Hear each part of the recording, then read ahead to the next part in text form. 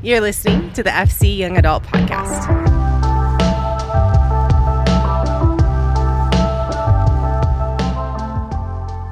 What's going on, guys? Hope that you are doing well. We are in the last week of the sub-thread of the series threads we've been doing. It's been empires, kingdoms, and realms. Last week, we talked about war. Specifically, we talked about the story of David and Goliath, hashed out some application points in that, and you can find that on last week's episode of the podcast. This week, we are talking about spiritual realms, and to be more specific, we're going to dive into some spiritual warfare. And for some of us, that catches our attention and gets us excited because it's been a part of our spiritual journey. But for others, it kind of freaks us out because our experience has been odd, and we don't really want to talk about the spiritual realms or the spiritual aspects of our faith. But what we have to realize is that there's undeniably something spiritual happening in our daily lives and in our world, that the world around us is filled with spiritual elements, and Scripture is really, really clear about that. And so when we talk about spiritual warfare, I think it can get really weird. It can get consuming, and that is definitely not the call. There's a quote by C.S. Lewis. Many of us might know him as the guy who wrote the Chronicles of Narnia, but he was this incredible, incredible author who had amazing thoughts. And he wrote this book called The Screwtape Letters that is unreal. It's this fictional account of these two demons having conversations about how to affect this human man, and it's really, really interesting. It kind of opens up a new perspective. But when he talks about spiritual warfare, it's really interesting. He has this quote that says, "There are two equal and opposite errors into which our race can fall about the devils," as demons. "One is to believe in their existence. The other is to believe to not believe in their existence.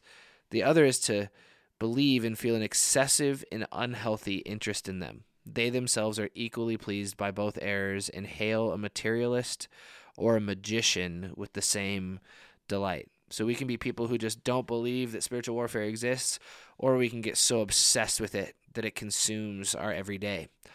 This past weekend, Pastor Nate talked about the nature of the devil. I'd really encourage you, if you're interested in that, you could listen to that. You can find that on the Faith Chapel website. But what I want to do is I want to make a couple of statements about the reality of our battle, and then I want to look at Ephesians chapter 6 and think about how we engage with that battle. So the first statement I want to make is this, is that there is an enemy. There is undeniably an enemy. 1 Peter chapter 5, verses 8 through 9. "Be sober-minded, be alert. Your adversary, the devil, is prowling around like a roaring lion, looking for anyone he can devour. Resist him, firm in the faith, knowing that the same kind of sufferings are being experienced by your fellow believers throughout the world." There is an enemy. His name's the devil. He's an adversary. He is called many, many things, but he is, without a doubt, the enemy. There's this human desire within us to believe that there really is not a battle to be fought at all, because evil is hypothetical, and as you're living your truth and I'm living my truth, and all of those different things that we get to kind of contextualize and point fingers at what we personally in our own lives believe is evil. But somewhere inherently within us, if we are honest with ourselves, we know at our core that there is evil, that as a collective humanity, we can look at things and say, that is evil. There is something broken about that. But because we are so incredibly broken ourselves, we often misidentify what is evil or who is evil. We like to point fingers and we like to cast judgment, but what we have to understand is that evil and sin present itself within all of us and everyone else all the time. That because of our fallen nature, that there is evil and brokenness that presents all the time. But that brings me to the second point, is the second statement is that the enemy is not flesh and blood. The enemy is not flesh and blood. Ephesians chapter 6, verse 12. "For our struggle is not against flesh and blood, but against the rulers, against the authorities, against the cosmic powers of this darkness, against evil spiritual forces in the heavens." The enemy is not flesh and blood. We must fight the lie that the people across the globe or across the street or sometimes across the living room or who are part of that other group, them over there, they are the enemy. They are not the enemy. The enemy is not flesh and blood. The enemy will use the fallibility of human beings. The enemy will use the brokenness of human beings to do awful things. That atrocities are 100% committed all the time through the decisions that broken human beings make.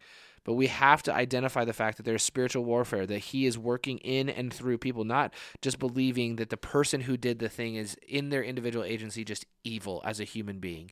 Like, yes, we do. We have individual agency. We get to make decisions, and we make stupid decisions, and some people make compiling bad decisions that lead them to having false beliefs about people. This is where we see like racism and just bigotry and all of these different things that are happening in our world that we're just like, no, like there's things that I just can't stand for. And if we can have a perspective that's not like, yeah, you're the evil, but we would see the fact that there is no war, no atrocity, no broken thing that happens without spiritual warfare. That sometimes we are in tune with Jesus and what he has asked us to do, and sometimes we are not. And it allows the enemy to pick at our vulnerabilities, and we do stupid things because he uses our human nature against ourselves. So the first statement, there is an enemy, but two, the enemy is not flesh and blood. So the question becomes this: how do we fight an enemy that we cannot see? Well, the next 8 verses lay out the full armor of God, and I'll be the first to admit that growing up, depending on my age and stage, my perception of the armor of God has ranged from like super cool, really awesome, like I want that so bad, to cheesy, like because the way that the church has depicted it. I remember as a kid, I was like, yeah, like that's amazing, I want to be a knight. And then like as I got older and into junior high and high school and even into like college aged years, being like, man, the way the church depicts this is like super cheesy and like I don't know. Like last night at Young Adults, I brought up Bible Man. Nate brought him up even before that on the weekend, and Bible Man was a little bit after me, but it was like this superhero that was dressed in the full armor of God essentially. And I just remember as a high school student, I was just like, no way, like we're really doing this, like this is not cool. But then I would have like friends, little brothers and sisters that would be like, that is the coolest thing in the world, I want to be Bible Man. So like the full armor of God has this like distorted view in a lot of our minds, but I think it's really important for us to understand that as Paul writes to the church in Ephesus, this is incredibly important. And it painted a word picture for the church in Ephesus that was so incredibly vivid. For them, they were constantly around centurions. The Roman government, the Roman nation had taken over the world. And so there were centurions posted in Ephesus. They were everywhere every day, and the church in Ephesus would have really recognized them. And so you have to picture in your mind this impeccable soldier who has armor and a sword and a spear and a shield and a helmet and all of these different things. And as Paul walks through the armor of God, he's trying to say, like, I want you to associate the fact that you are around people who are equipped for battle, physical battle all the time, but you need to be equipped for spiritual battle. So Ephesians chapter 6, verse 13, Paul says this: for this reason, take up the full armor of God so that you may be able to resist resist in the evil day, and having prepared everything, to take your stand. So the first point is this, is that preparation is everything. There's this temptation in our everyday lives, but also in our spiritual lives, to live on the fly. We come in contact with a situation, and then we reach for the thing that we need. We look for the tool that we've been provided. We're like, oh, I'm in the middle of this. Now I'm going to reach for the truth, or I'm going to try to be righteous in the spur of the moment, or I'm going to try to understand the depth of my salvation, or whatever it may be. We just reach for these individual things, and it doesn't really work out that well because we aren't prepared. We take up the full armor of God. That's what he says. For this reason, take up the full armor of God.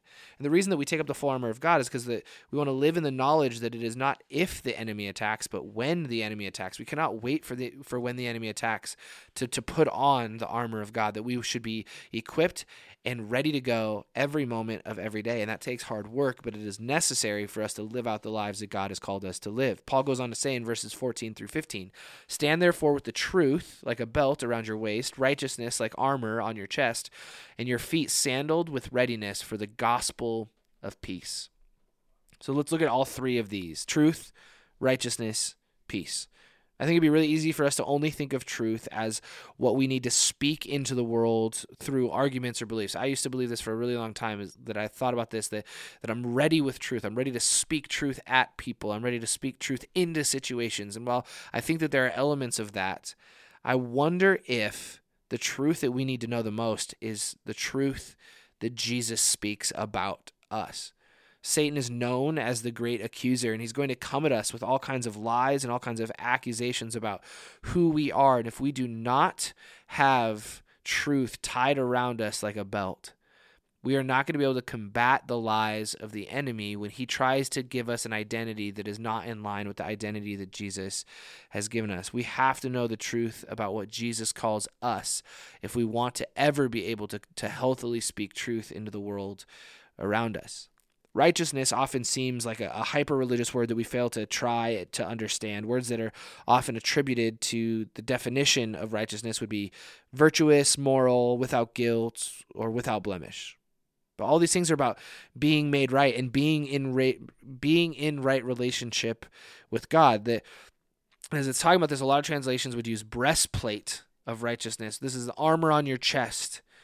Armor on your chest. The reason that is the case is because it comes down to heart issues. We want to be effective people who love and serve the world around us. But if we want to be in right relationship with others, we must make sure that we are in right relationship with God. And if we've got heart issues that are happening, that are unsteadying us, that are shaking our tree, that are creating in us an unhealthiness, we need to be people who get right with God before we're ever going to be able to get right with people. I had an experience with this a few years ago. I had several really important relationships in my life that just started to fall apart, and I couldn't figure it out. And through effort and through words and all these different things, I was trying to fix my relationships.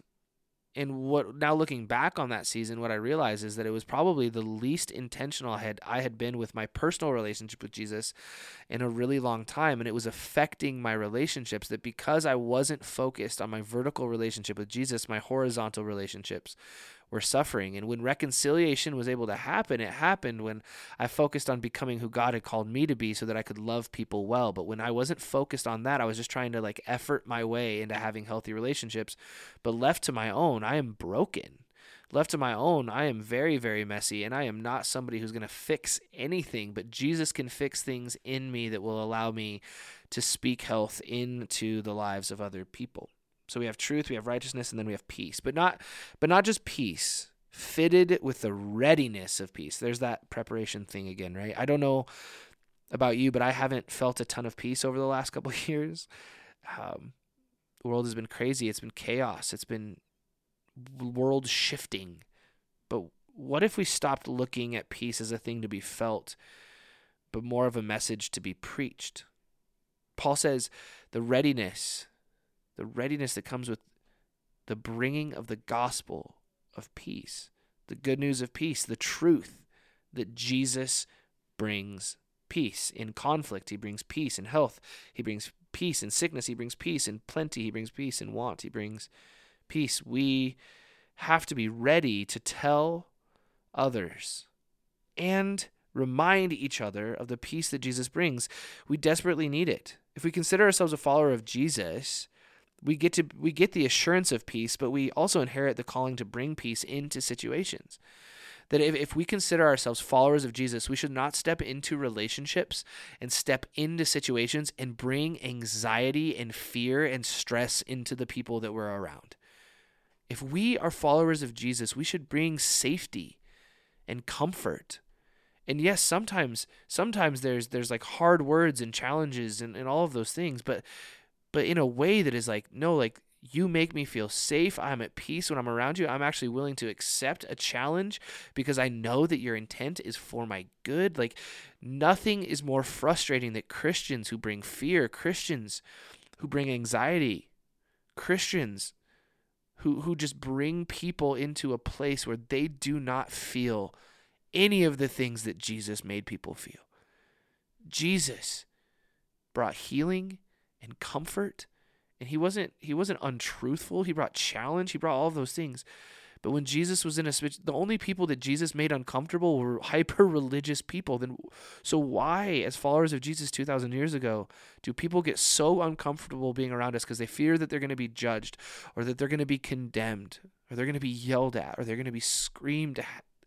Would we be people who bring the gospel of peace? Verses 16 through 17, they go on to say, in every situation, Take up the shield of faith with which you can extinguish all the flaming arrows of the evil one. Take the helmet of salvation and the sword of the Spirit, which is the word of God. So we have three more. We have faith, salvation, and the word of God. These three representations are rooted in assurance.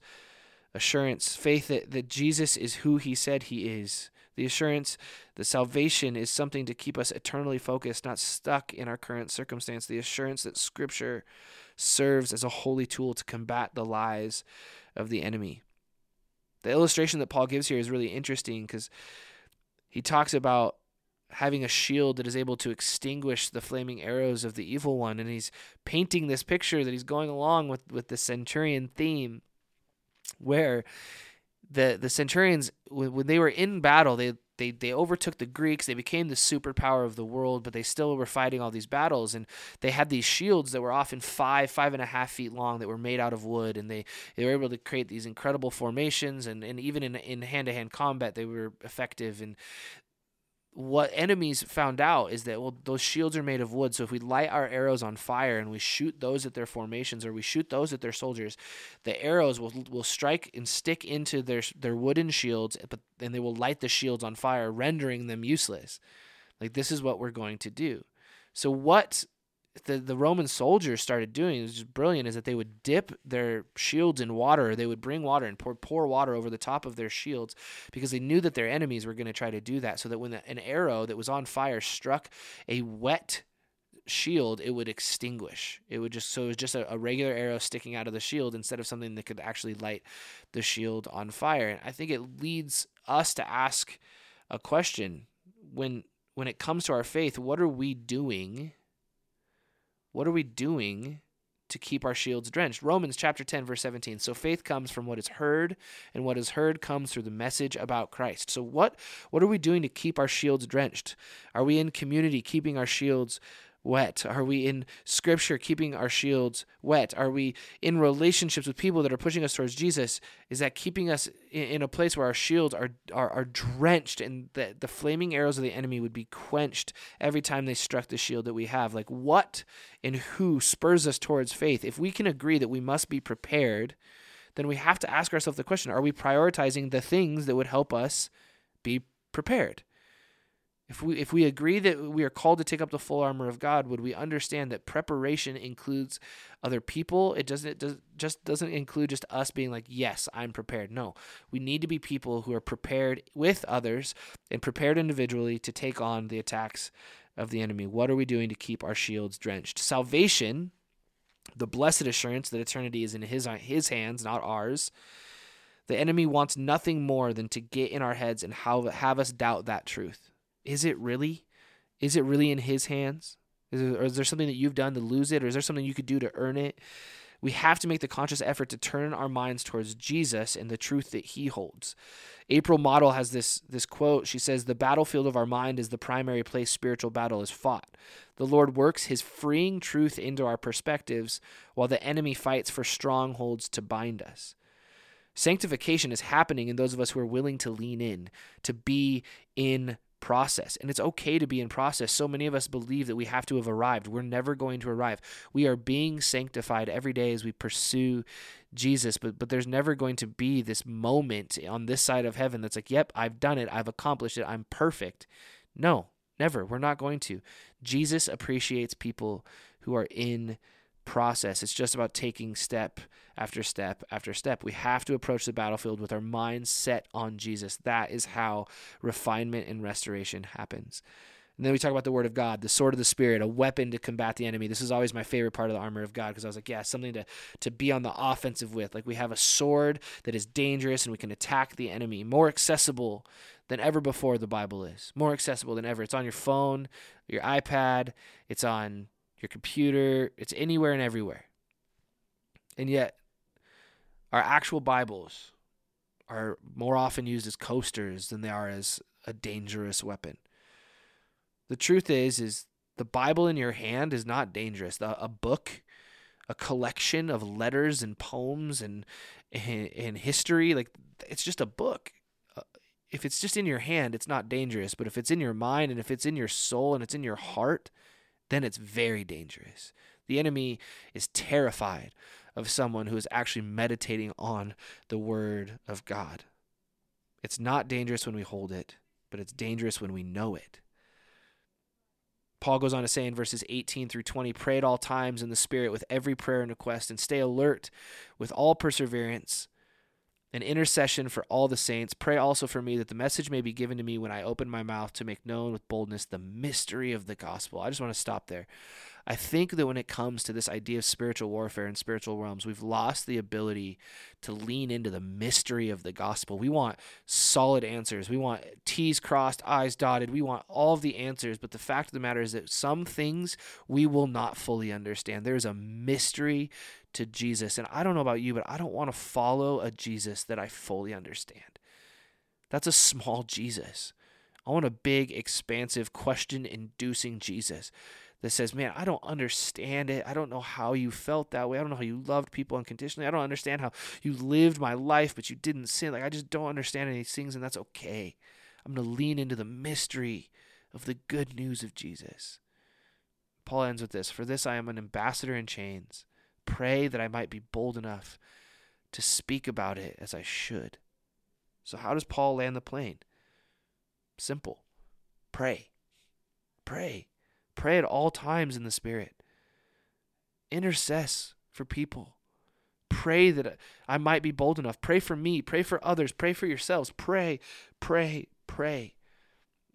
And it leads us to this final thought that as Paul is producing this word picture to the church in Ephesus, he's saying, look at these centurions, like these are super awesome, super BA soldiers, like they're working and they're fighting, they're effective, and what they do for the Roman world, we want to do for God's kingdom. We want to be soldiers, not against people, not to oppress nations, but to oppress the enemy and to kick him out of our lives and the lives of the people around us.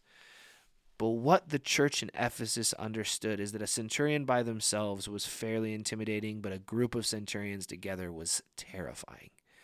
That because of the fact that they were able to form together in unison, and they had these different tactics, they had a formation that Nate talked about on the weekend a couple weeks ago about the tortoise, this defensive brick that they created. These walls, this 360-degree wall of shields, and yet they could get spears out if they needed to, but they were protected from every angle. And then they had this offensive tactic called the wedge, which was pretty much like the flying V from Mighty Ducks, if you're old enough like me to know what the Mighty Ducks were. And they would go on these offensives, and they would just break down the defenses of other enemies because they were just shield to shield, but they were at angles and things would bounce off their shields, and they had all these different ways to attack and all these different things. And what the enemy understands is that by ourselves, we are formidable. Together, we are unstoppable. So would we be people who are constantly in community, refining ourselves, but helping each other refine one another? That we would be putting on our armor, that we help other people put their armor on, that we would be reminded of and be people who remind others that we need to be fully prepared for the attacks of the enemy, and that when one person falls, we step in and we defend until they can get back up. That we would be people who are constantly praying, intercessing, and fighting for the kingdom of God and for each other, because we're on mission together. Thank you for listening to the FC Young Adult Podcast. If you are in the Billings area, we would love to see you at our in-person gatherings on Tuesday nights at 7 p.m. If you're unable to attend in person, there are always ways to engage online. Follow along through Instagram at faithchapel.ya or find our ministry page at faithchapel.cc. You are loved.